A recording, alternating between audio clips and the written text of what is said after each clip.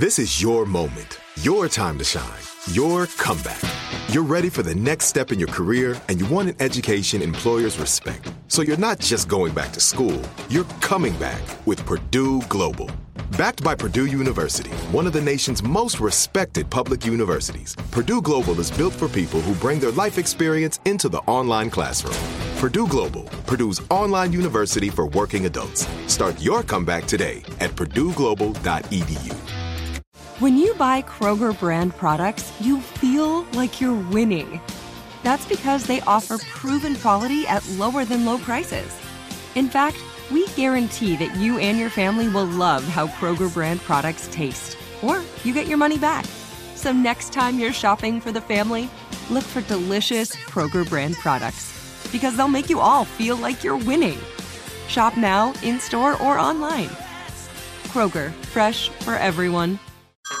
Hey everyone, it's Ted from Consumer Cellular, the guy in the orange sweater, and this is your wake-up call. If you're paying too much for wireless service, you don't have to keep having that nightmare. Consumer Cellular has the same fast, reliable coverage as the leading carriers for less. And for a limited time, new customers receive their second month free when they sign up and use promo code MONTHFREE by May 31st. So why keep spending more than you have to? Seriously, wake up and call 1-888-FREEDOM or visit consumercellular.com. Taxes, fees, and other third-party charges will apply. See website for additional details. Hey, this is Stephen Furtick. I'm the pastor of Elevation Church, and this is our podcast. I wanted to thank you for joining us today. Hope this inspires you. Hope it builds your faith. Hope it gives you perspective to see God is moving in your life. Enjoy the message. Also want to mention a few things that are going on in the church. Let's see. Our EFAM reunion tour. Our teams have been visiting cities across the United States this year, and I wonder if they're coming to you next. Now put it in the chat where you want our EFAM reunion tour to come next. And put it in the chat and why they should come. Give us a good reason. Do you have good barbecue? Is there a mighty spirit of revival brewing in your city? Is there a really cool bowling alley? I don't know, but some reason that we should come. So far, we've been to Tampa, Houston, Atlanta, and Philadelphia. Over 600 volunteers have showed up afterward to serve. Over 1,000 hours with our outreach partners. 135 people have been baptized at our pop-up watch parties. Next week, they're headed to Phoenix, but we don't know where next. So you'll have to help us decide. Just put it in the chat. Where should we show up next? But I know that whether they show up or not, God is right there with you right now. So we're not waiting for next week. Somebody say, I need a word from God right now, right now, right now, right now, right now, right now. Woo. I'm excited to share with you today from the scripture that God has given us in Hebrews chapter 11. Of all of the scriptures that God could have picked for us to study, I believe he picked this one for us today in Hebrews 11, 23 through 29. You ready? By faith, Moses' parents hid him for 3 months after he was born because they saw he was no ordinary child, and they were not afraid of the king's edict. By faith, Moses, when he had grown up, refused to be known as the son of Pharaoh's daughter. He chose to be mistreated along with the people of God rather than to enjoy. Check out this curious construction of words, the fleeting pleasures of sin. He regarded disgrace for the sake of Christ as of greater value, of higher worth than the treasures of Egypt, because he was looking ahead to his reward. By faith, he left Egypt, not fearing the king's anger. He persevered. He persevered because he saw him who is invisible. By faith, he kept the Passover and the application of blood so that the destroyer of the firstborn would not touch the firstborn of Israel. By faith, the people passed through the Red Sea as on dry land. But when the Egyptians tried to do so, they were drowned. Now let me lift these two verses so we can get into our topic for today. This is a word from the Lord today. It says in verse 24, by faith Moses, when he had grown up, and then it says in verse 27, move down, he persevered. And so the message God gave for today, I don't know if you like it or not. This is a broccoli kind of Bible passage today. This is not Briars, this is broccoli. But if you're mature enough to receive this word and you've got all your molars and you could chew it, the Lord told me to talk about too grown to give up. Too grown to give up. We need your help with this message, Lord. So give them the faith that they need. The faith comes from you. The faith comes from you. Even the faith comes from you. Not just the grace. Even the faith must come from you. Impart it right now to every believer. In Jesus' name, amen. Be seated.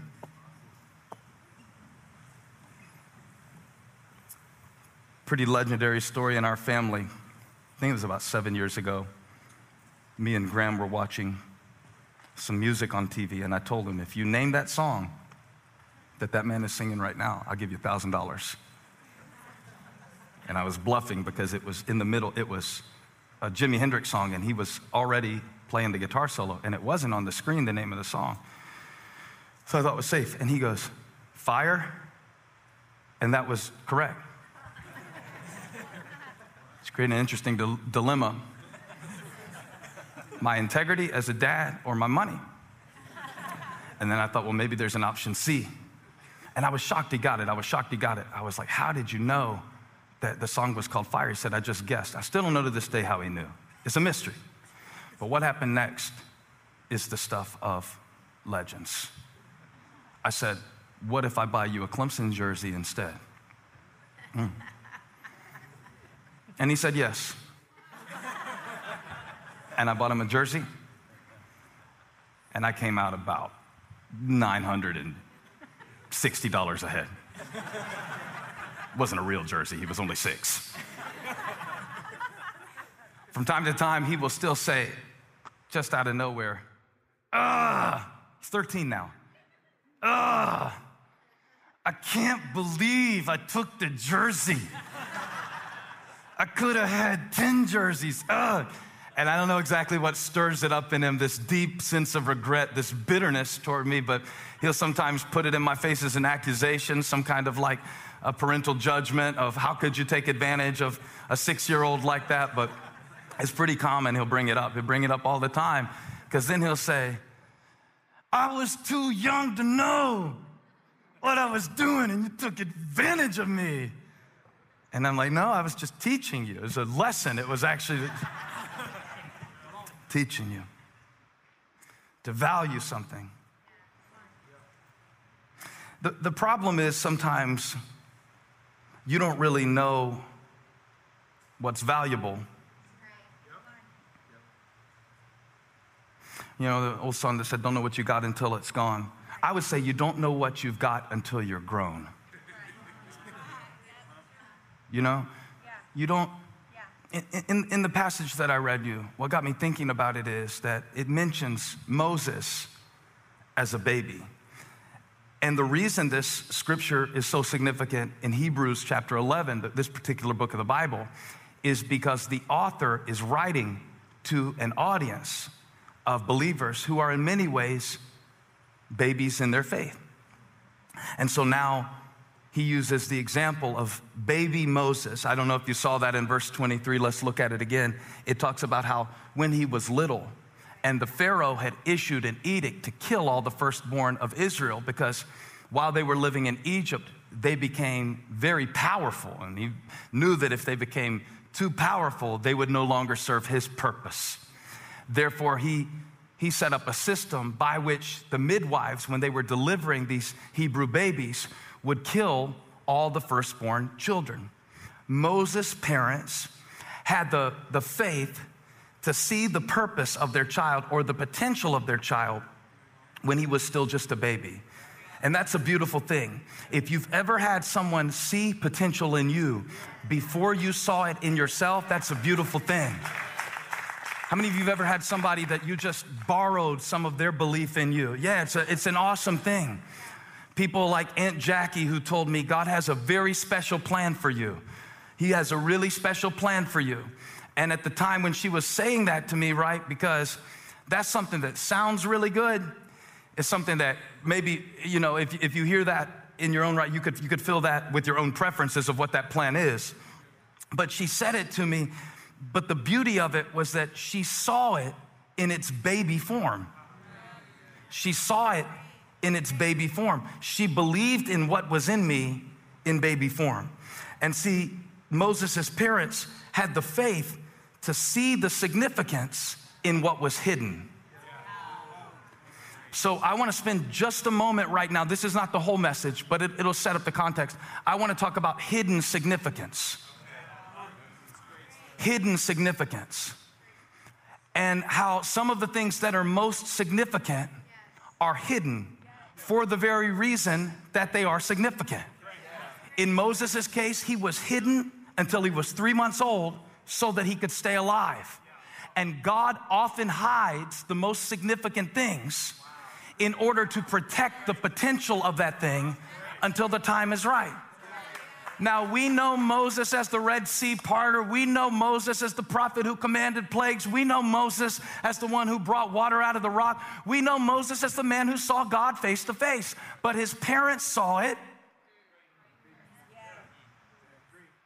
His destiny when he was in diapers, and they had the good sense to hide what was significant so that it wouldn't be killed before it had the chance to develop into what it was destined to be. One of the things that I teach my son about creativity is don't show people things that you're working on too early while you're working on them. Don't post everything that you are creating out of a need for instant validation, because it will short circuit your creativity to see what it could be. I have this rule about sermons. I never tell anybody what I'm preaching about, ever. The reason is because if I show it to them before I really know it for myself, the look on their face, you know, there's this look that people get when you're trying to tell them, you know, I was going to talk about Hebrews 11 and you got to grow up and all this stuff and Moses and the Pharaoh and all that. And they look at you kind of like with this polite kind of confusion. It's a very specific look they get in their eyes. Like, I'm sure you'll do something with this. It's like a look that you give to something. It's like a house that's just like dilapidated. And it's like, I'm sure somebody could fix it up. I'm sure the bones are good, you know, and they look at you that way. So I taught my son, I said, never show your embryos. When God is doing something significant in your life, it is good for it to remain hidden for a time. How many would agree Moses was a significant figure in the history of God's people? Yeah, a pretty big deal. Maybe the most significant figure in the history of Israel. Maybe, I mean, Hebrews 11 mentions a lot of them. It mentions Abraham, it mentions Jacob, it mentions how you got Enoch, who didn't even die. God took him up because he was pleasing to God. It says, without faith it is impossible to please God, because he who comes to God must believe that he is. It's like, yeah, but do you really? And that he rewards those who diligently seek him. That's an amazing scripture. And the author of Hebrews, you have to understand, he's giving us a picture of those who did not quit on what God called them to do. And to give us a picture of those who didn't quit, he shows us someone who was almost killed before he even had an opportunity to be called. The thing that I want you to know is that everything significant that I ever did in life, I was tempted to quit.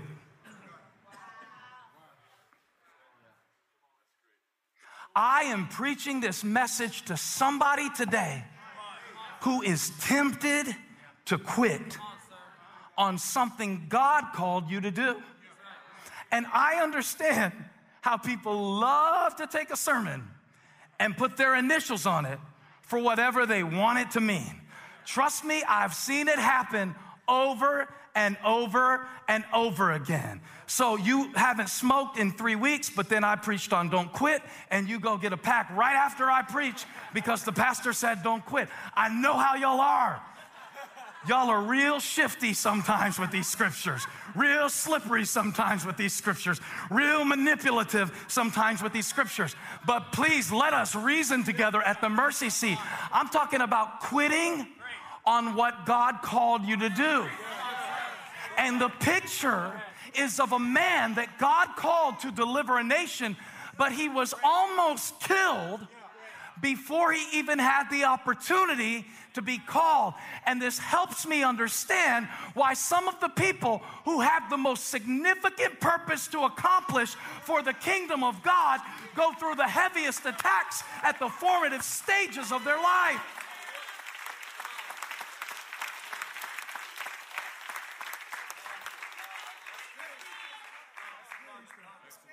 So his parents had the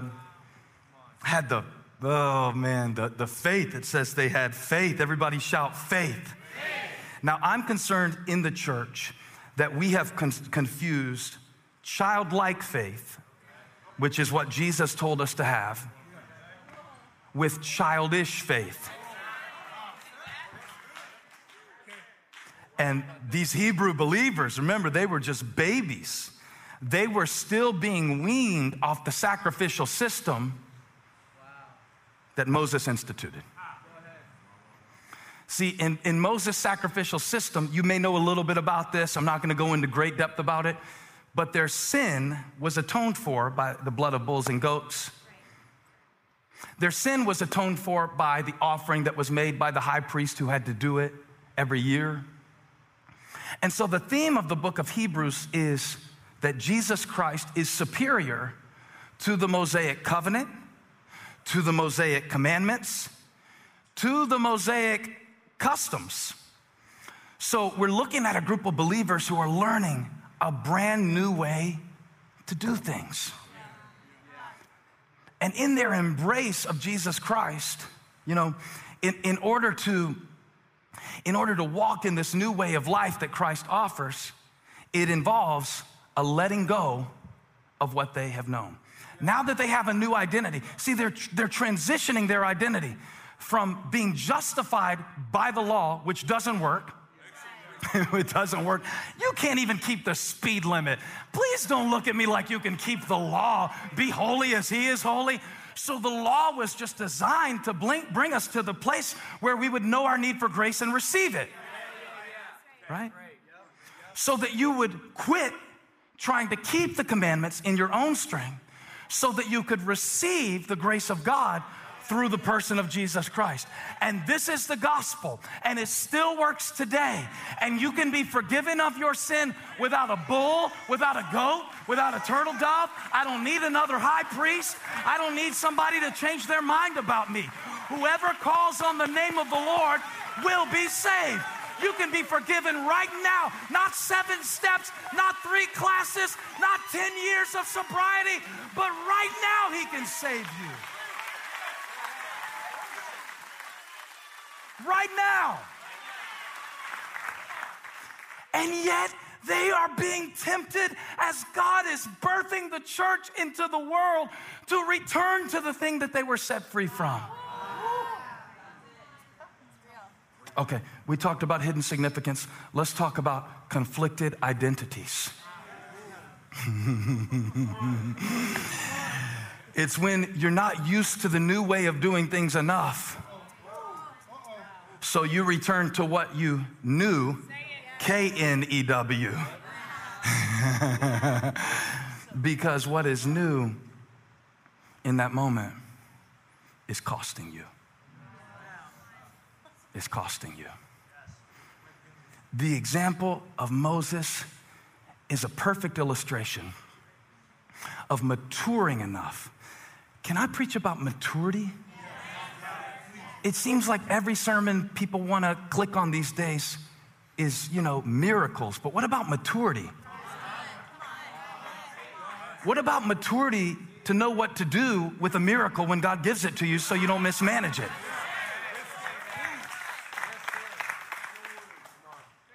And in Hebrews 11, there is a picture of a prophet. Moses was a prophet. He's not your typical prophet. In fact, I thought the writer of Hebrews was pretty nice to Moses when he explained his story. And I want to show you that now, because there's a lesson even in this. All I'm deciding to do is figure out what not to tell you today, because there's so much good stuff in here. So let me give you a contrast. This will be good. In verse 27, by faith Moses, when he had grown up, I read you this, but I'm reading it again for a reason. He refused to be known as the son of Pharaoh's daughter. He chose to be mistreated along with the people of God rather than to enjoy the fleeting pleasures of sin. I can't stop there. 26. He regarded disgrace for the sake of Christ as of greater value than the treasures of Egypt, because he was looking ahead to his reward. Okay, this is a description or a picture of maturity. In Acts chapter 7, it tells us that Moses was 40 years old when he made the decision to be identified with God's children, not the Egyptians that were oppressing them. Now, there's a lot of great stuff in the backstory that won't make time to get into the message today about how his parents floated him down the Nile River in a basket. The same Nile River he would turn into blood 80 years later. He floated on to survive when he was a baby. And I thought about preaching faith to float, because sometimes you feel like you're floating between two things, waiting to see what it's going to be. And I thought about preaching that, but I have discipline, and I'm only going to preach one message today. And this message is about how one day Moses makes a decision to be identified not with the Egyptian who raised him, but with the parents that birthed him. This is not primarily a racial text. This is not primarily a nationalistic text. Conclusions could be drawn in those directions. But what's really happening here is about Moses choosing what he will be defined by. And I want you to realize in your life today that you have a decision about what you will be defined by. Even though his early life was defined by an assassination attempt, even through the trauma of floating through a basket. Some of us end up in therapy because our Pampers were slightly too tight. This man was floating down a river in a basket coated with tar. And even though his life began with trauma, he made a decision in this moment that I will not be defined by something that I have become bigger than. And this is where the significance of the text is in the detail. It says, when he grew up. When he grew up. I wonder, are there some things that God is waiting for us to outgrow that we are praying for him to remove? And the challenge of Moses' life is, in order to become what he really was, he had to outgrow everything that he had ever known. You see it in the text. He was raised as an Egyptian, but he was born as a Hebrew. And yet there came a moment of decision. I will not be defined by my environment. I will not be limited by my experience. I will not be affiliated with the events that brought me to this point. There is something that God is calling you to outgrow in this moment. And I wonder what it is. See, because until you grow past the point of needing God to change things, until you grow past the point, some of us have to outgrow the need for everybody to like us or validate us in order to see what God has really put in us. He chose to be mistreated. He chose to be lonely. He chose to be a weirdo. He chose the uncomfortable space of growth.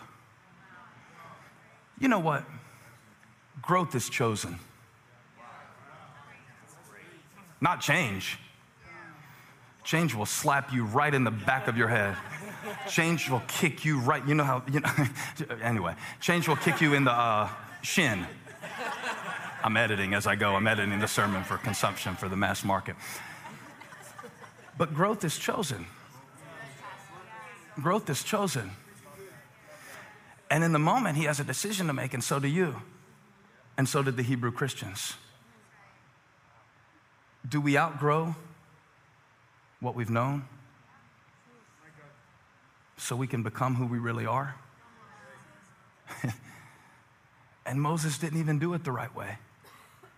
In fact, in Acts chapter 7, it tells us that one day when he was 40 years old, this is Stephen giving us this information, he decided to visit his own people, the Israelites, and he saw one of them being mistreated by an Egyptian. So he went to his defense and avenged him by killing the Egyptian.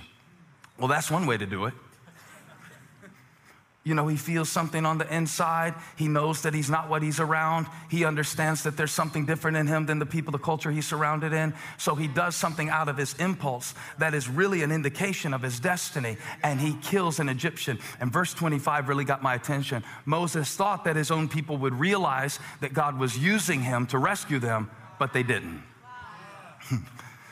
So now we understand what it means to say that Moses chose to be misunderstood rather than to give up who he was. Grow up. Grow up. Why are we still in 7th grade and we are 53 years old and we still filter the majority of our decisions through what will other people think about this? We spend money with that filter. We say things with that filter. We don't say things with that filter. Now, I think it's important to consider what others will think about things. I do. I think that's why you brush your teeth. That's why you make sure when you go out in the morning, like there's a smile on your face. That's a good thing to think how your life is affecting others. But I don't think you should be controlled by it. Not as grown as you are. Are you really so grown in your body, but so small in your spirit that one person's opinion can move you off your purpose? You are much too grown at this stage in your life to be taking your cues from a culture that doesn't even know Christ. And our growth has been so stunted, and I'm going to tell you why. Because mostly what we have been taught is sin suppression. We have not been taught transformative thinking. We have been taught push it down and don't do that where anybody can see you. And don't tell anyone how it really is. So we push things down. We never deal with them. We never really know how to bring it to Jesus. And we've heard a lot about forgiveness of sin, but what about freedom from sin? What good is it for God to forgive me of sin if I'm going to live running back to the same thing that he brought me out of? So now I want to get into a section of the message. This is going to go on my YouTube channel as a standalone. This is a little mini message within the message. I've been promising this for a long time, and I'm going to preach it right now. I want to talk to you about sins with benefits. Sit down and listen to this. In verse 25, it says, he chose the reproach of God's people, or we could say he chose the inconvenience of purpose over the pleasure of sin. Anybody who says sin doesn't feel good didn't do it right. Amen. Everybody quotes this verse to talk about how sin runs out. But here's the thing I've learned about, we could call it Egypt. We could call it the place where we go to have our needs met. If you do not appreciate and acknowledge the need that a sin is meeting, you won't know how to get that need met in God, and you will come right back to it. Now, I know how that sounds. Appreciate my sin. My sin killed Jesus. How can I appreciate my sin? I'm not talking about appreciating the consequence of it. I'm not talking about willfully rebelling against God. Even the apostle said, where sin increased, did grace that much more increase? But shall we continue in sin that grace may abound? God forbid. How shall we die in sin, live any longer to it? But is the message that we're preaching in churches really helping people get free? Quit sinning. Just put it on the church sign. Yeah? Quit sinning. Quit cussing. You know what? I would rather you keep cussing and not quit growing than thinking that the whole point of the Christian faith is behavior modification. I would rather you, now this may separate some of us, because some of us may be so addicted to the gospel message of quit sinning, quit sinning, quit sinning, quit. But today I want to talk to you about the sin of quitting. The sin of quitting. Did you know that quitting is a sin? I'm not telling you not to put your resume out. Maybe you do need another job. I'm not telling you to stay in an abusive relationship. That's foolish. I want you to be safe. But to quit on what God gave you to do and the deposit that He called you to guard is the greatest sin of all. And sometimes I've had to keep crying while refusing to quit. Sometimes I've had to keep wrestling. We have an epidemic in our world today. It is the epidemic of quitters. Quick quitters. There is no value in what is lasting. The priority is what is seen. So we will quit something to appear knowledgeable rather than staying and becoming wise.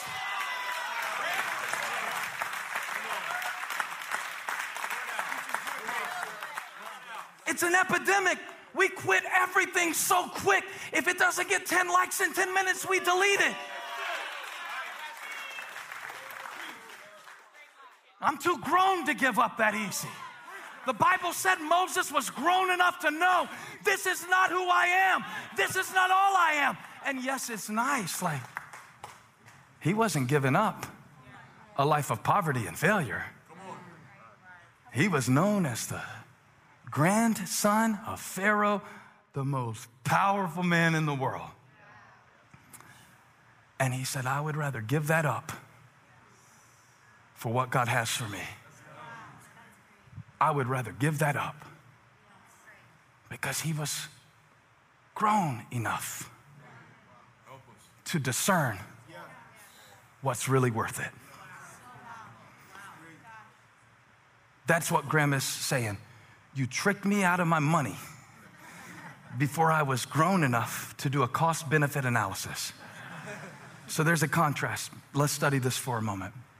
The Lord's been dealing with me to teach a little deeper lately, so I'm going to try to do that. Is it 25? Give me 25. That's it. He didn't choose who he was born to. He didn't choose what he went through. Chose his response, and he focused on his reward because he knew that the pleasures of sin were fleeting. Next verse. Disgrace for the sake of Christ was of greater value than the treasures of Egypt. We really believe that. The treasures of Egypt. the way that the world defines your worth. You know all about it. It's status-oriented. It's all the visible stuff. It's all the external stuff. He chose something that he couldn't see because he saw something that others didn't. It said he persevered because he saw him who is invisible. So his values didn't come from something that was visible. Now, the more tempted that you are to quit, the greater the significance.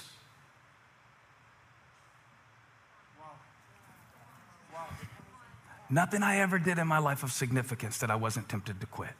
Now, when I am tempted to quit on something that God gave me to steward, I realize that the temptation to quit is an indication of the significance.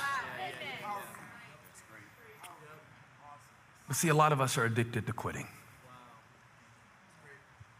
You can talk about addicted to pills, addicted to porn, addicted to the bottle, addicted to this, addicted to that. What about the addiction that we have to quitting? I'll tell you what that looks like. In my 20s, I was reflecting on this with Holly the other day. I had this almost like mafia mentality with people in my life. And the way I operated was, and this will sound really weird to some of the people who I've been friends with for almost all my life, because I am a loyal person. But I went through a stage where, in my immaturity, at the first sign of conflict, I would quit a friendship. That was a protective mechanism. I believe it was something that I saw modeled many times. I believe that some of that has to do with just, like how my dad grew up and you see things, and I do believe that's part of it. I also believe that I was immature. And I believe that I was insecure. And so the moment that a friendship, I'm using this as an example, the moment that a friendship would have conflict associated with it, it was easier for me to quit or to flee from the friendship than to face what I needed to face. Many of us, the moment that a relationship starts getting really intimate, we quit getting closer. And we will even design drama in order to be a defense mechanism from us really having to push past the surface and really let someone see us.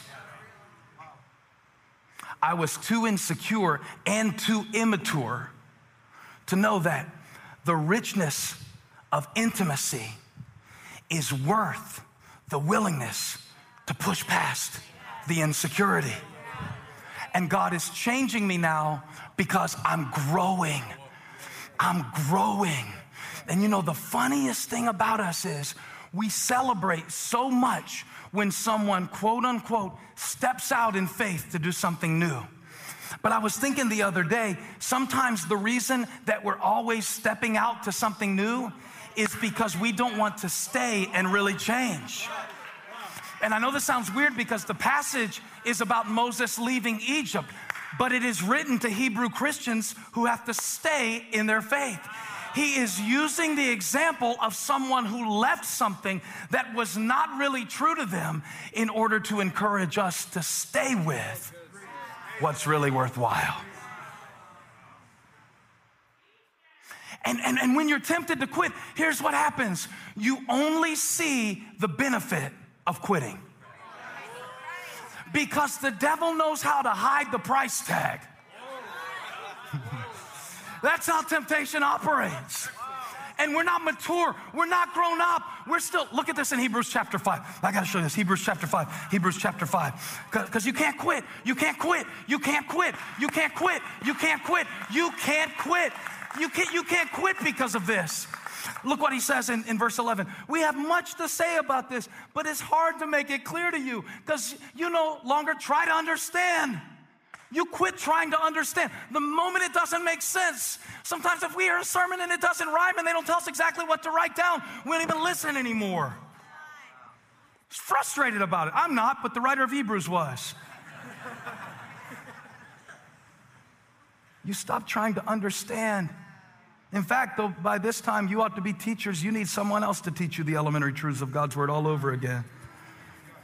He said it, I didn't. You need milk, not solid food. Anyone who lives on milk, still being an infant, is not acquainted with the teaching about righteousness. But solid food is for the mature, watch this, who by constant use have trained themselves to distinguish good from evil. Constant use. You can't quit every time it doesn't make sense. And for the love of Paul McCartney, you can't quit every time you don't understand something. I don't know why I said Paul McCartney. His name popped in my mind. And that was a deep connection. I didn't follow it. I didn't either. But listen to me. He's talking about Moses, the infant that God protected, and how God protected certain things in your life in an infant stage because he saw potential for this moment. Don't quit before you get to see it. He persevered, Moses did, because he saw something that was not apparent to the naked eye. The treasures of Egypt. The benefits of sin. I know it sounds bad, but certain sins meet certain needs. Don't you love to judge people? I love it. I'm just being honest with you. I love judging others. It is the greatest escape from having to reflect on myself. It is amazing. I do not recommend it because it's got a surcharge. The surcharge is shame. It's the hidden expense. Now watch what the devil will do. He'll try to get you, he'll tempt you with something, right? I'm not just talking about tempting you with something that you heard about in youth group. I'm talking about the temptation to quit, the temptation to stop short of all that Christ has for you. And in that moment when you're tempted to quit, he highlights the benefit and hides the expense.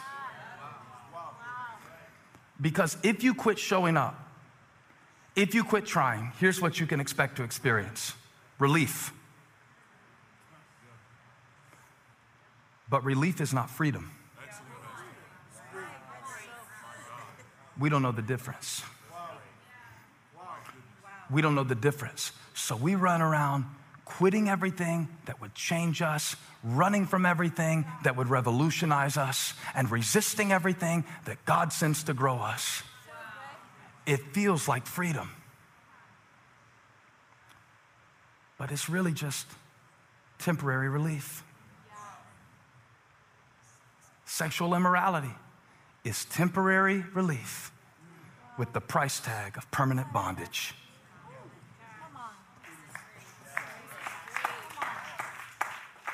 Gossip. Oh, that was a quiet one right there. Did you hear all of the dryness in the atmosphere, the flowing of the amens just really ceased up?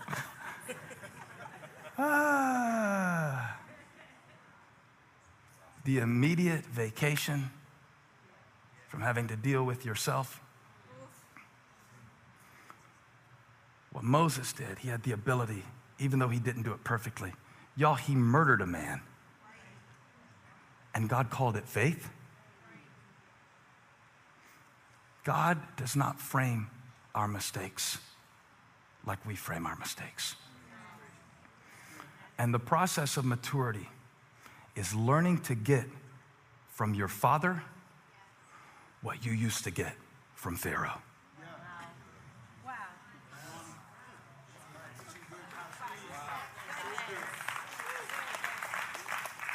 That every need that sin is meeting in your life, God can meet it in a better way. That every need that manipulation is meeting in your life, God can meet it in a better way.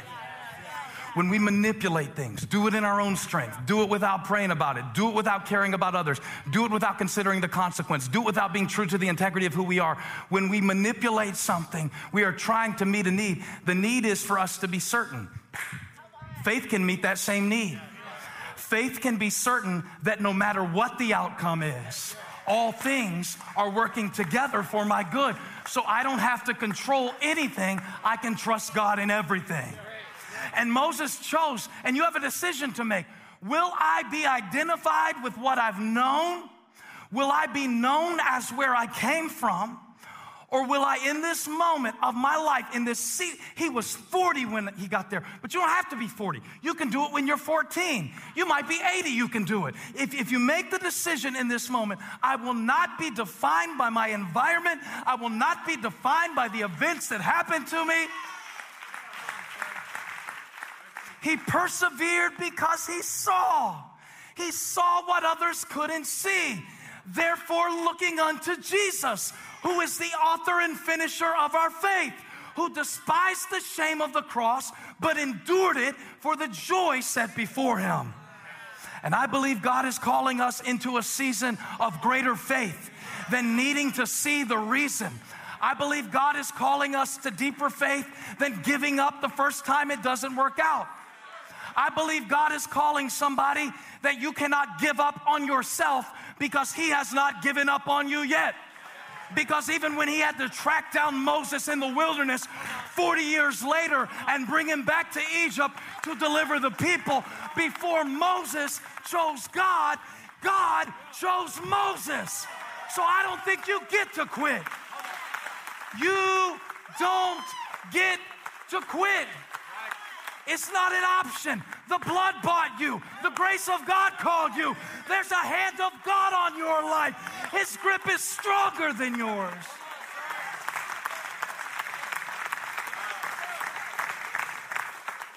Too grown to give up. I've seen God do too much to give up. I've been too developed. He should have killed me when I was a little kid because I know too much about God to walk away now.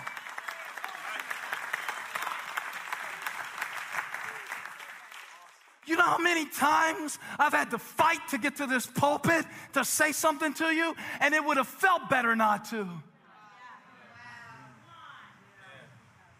You know how many times Jesus wanted to call a legion of angels to deliver him from the cross, and it would have felt better not to. Moses didn't make it all the way to the promised land. So the author of Hebrews wanted you to know when you're tempted to quit. And I want to minister in this moment. Have you been tempted to quit? Not necessarily quit like how people see quit. But usually you quit inside. And you quit in increments.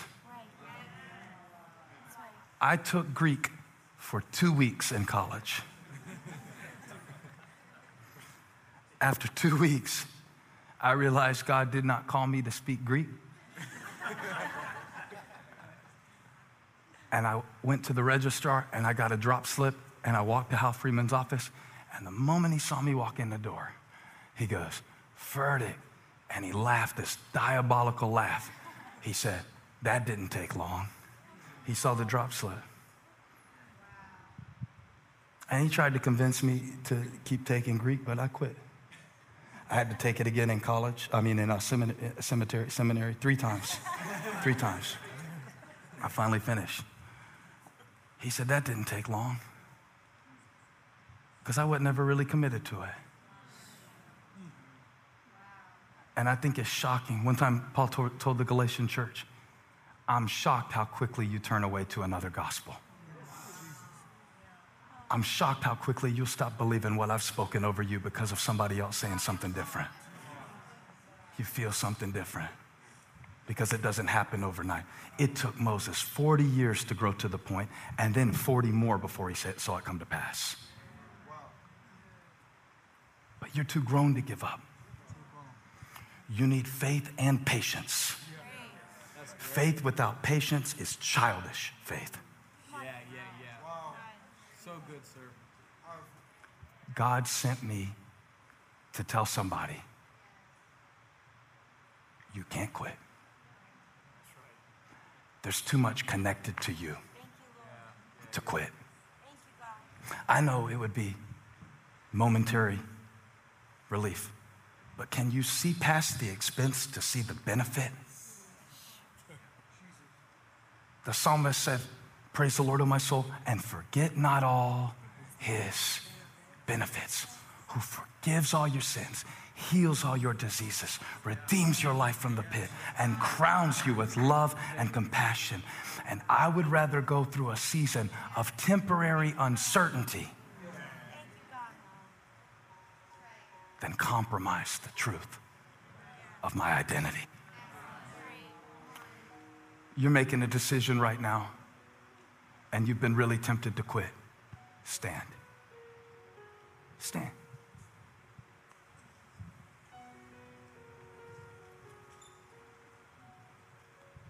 You know what it shows me that you've been tempted to quit? It's significant what God gave you to do. I know. The stronger the temptation to quit, the greater the significance. You know how many times Moses wanted to quit once he started leading God's people out of Egypt? You know how many times he wanted to.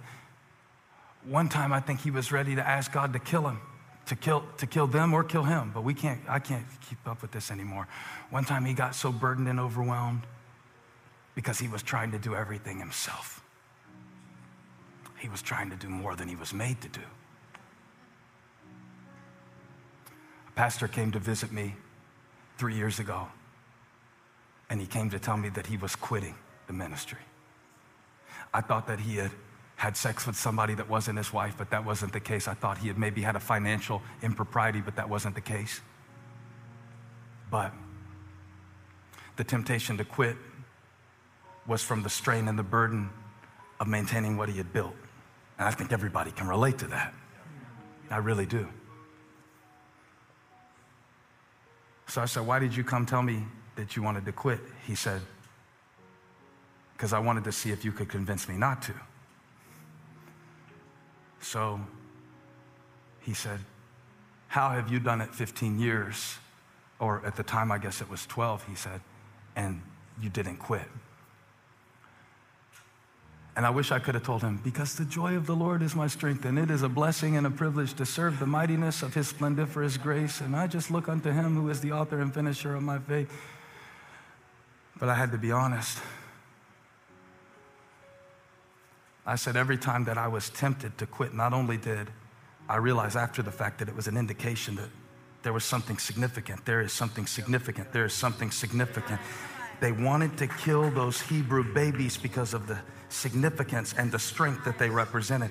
So after realizing that, every time I wanted to quit, I realized it was time to shift.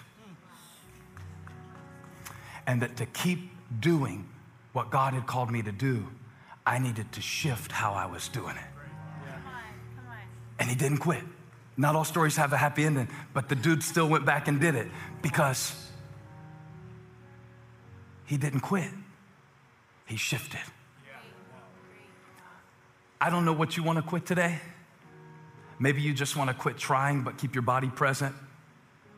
Maybe you want to quit really trying to love people and just become this bitter, cynical person that never tries again because people suck. Could you tell that was coming from a deep place inside of me when I said it? I felt possessed for a minute. God said, don't quit, shift.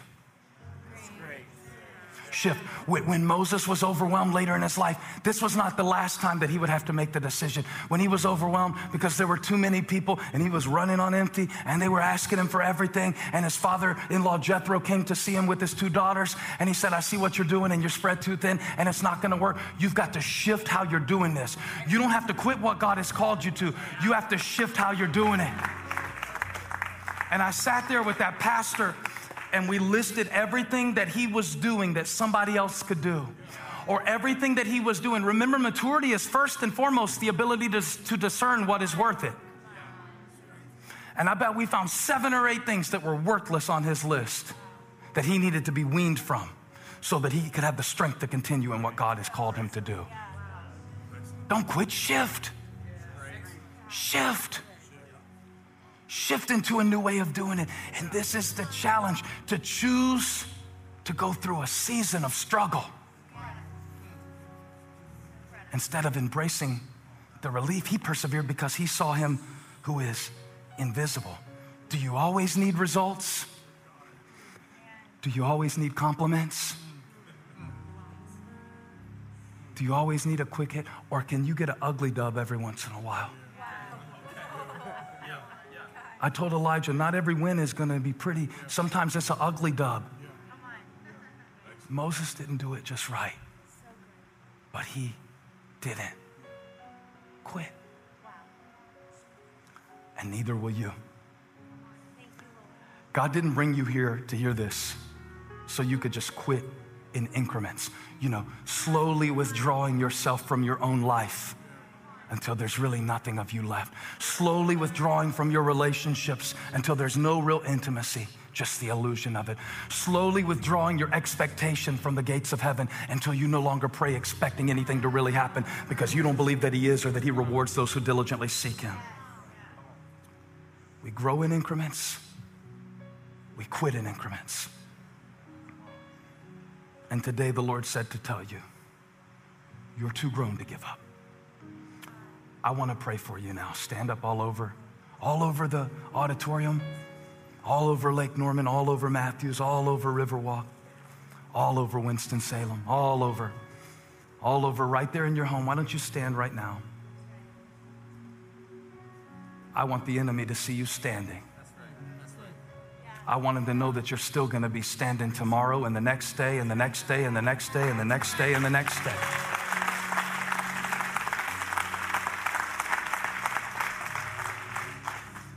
I don't know, I just hear the Lord saying, you're too grown and I've done too much and I've entrusted too much and you've survived too much to give up over this.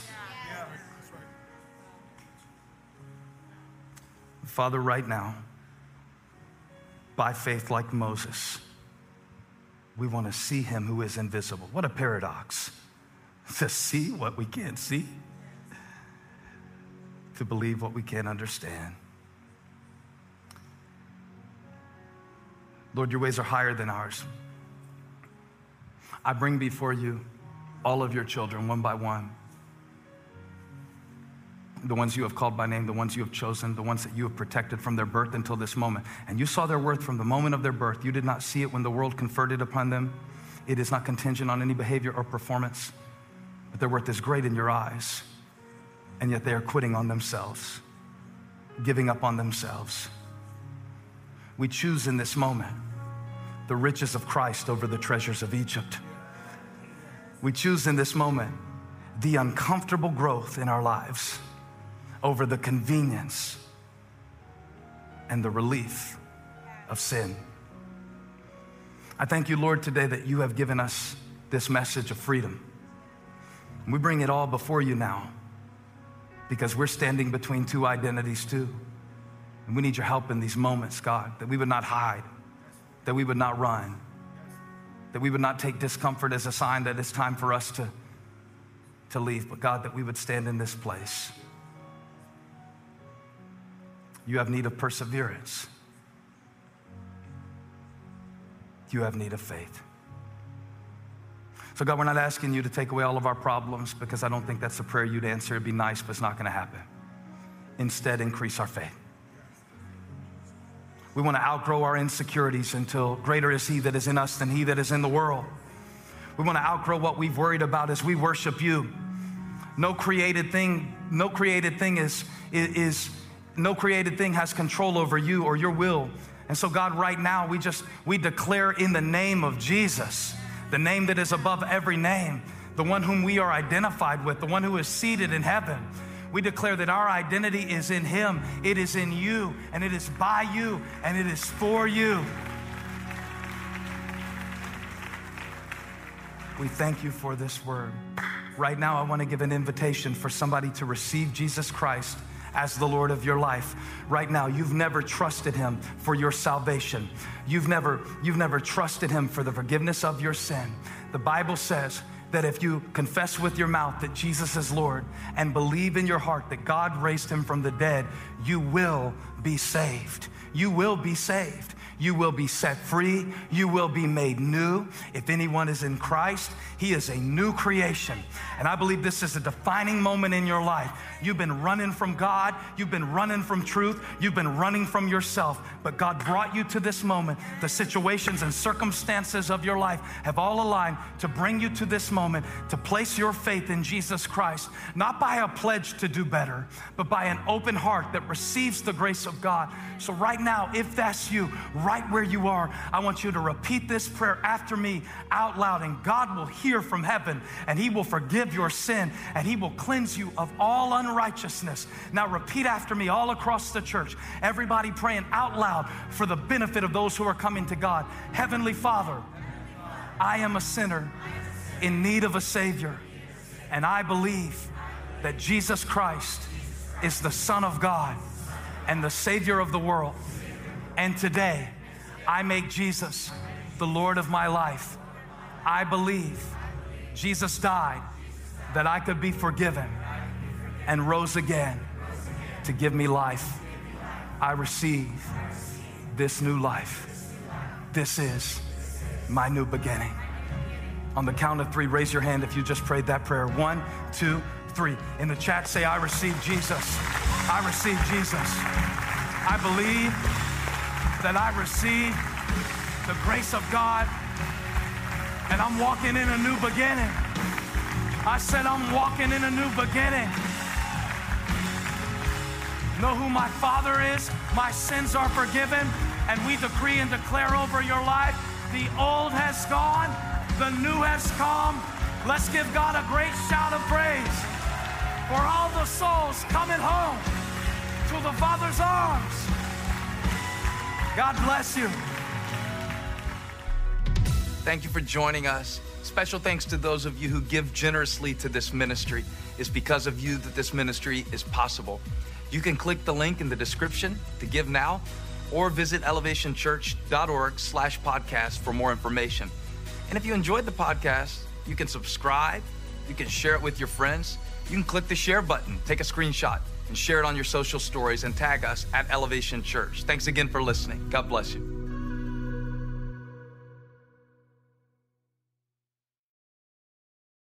Hey, I'm here to tell you about Up Faith and Family, the leading streaming service for uplifting entertainment. It's the only place to stream all seasons of the award-winning series Heartland with exclusive content you won't see anywhere else. Binge all the past seasons and don't miss the season 17 premiere on April 25th. And stream a new episode weekly. Dive into the warmth of Heartland and let Up Faith and Family be your go-to service for all things uplifting. Start your free trial today. Go to upfaithandfamily.com for your free trial. upfaithandfamily.com.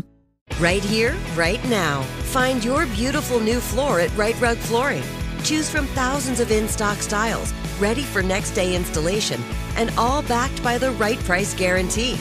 Visit rightrug.com. That's RITERUG.com today to schedule a free in-home estimate or to find a location near you. 24-month financing is available with approved credit. For 90 years, we've been right here, right now.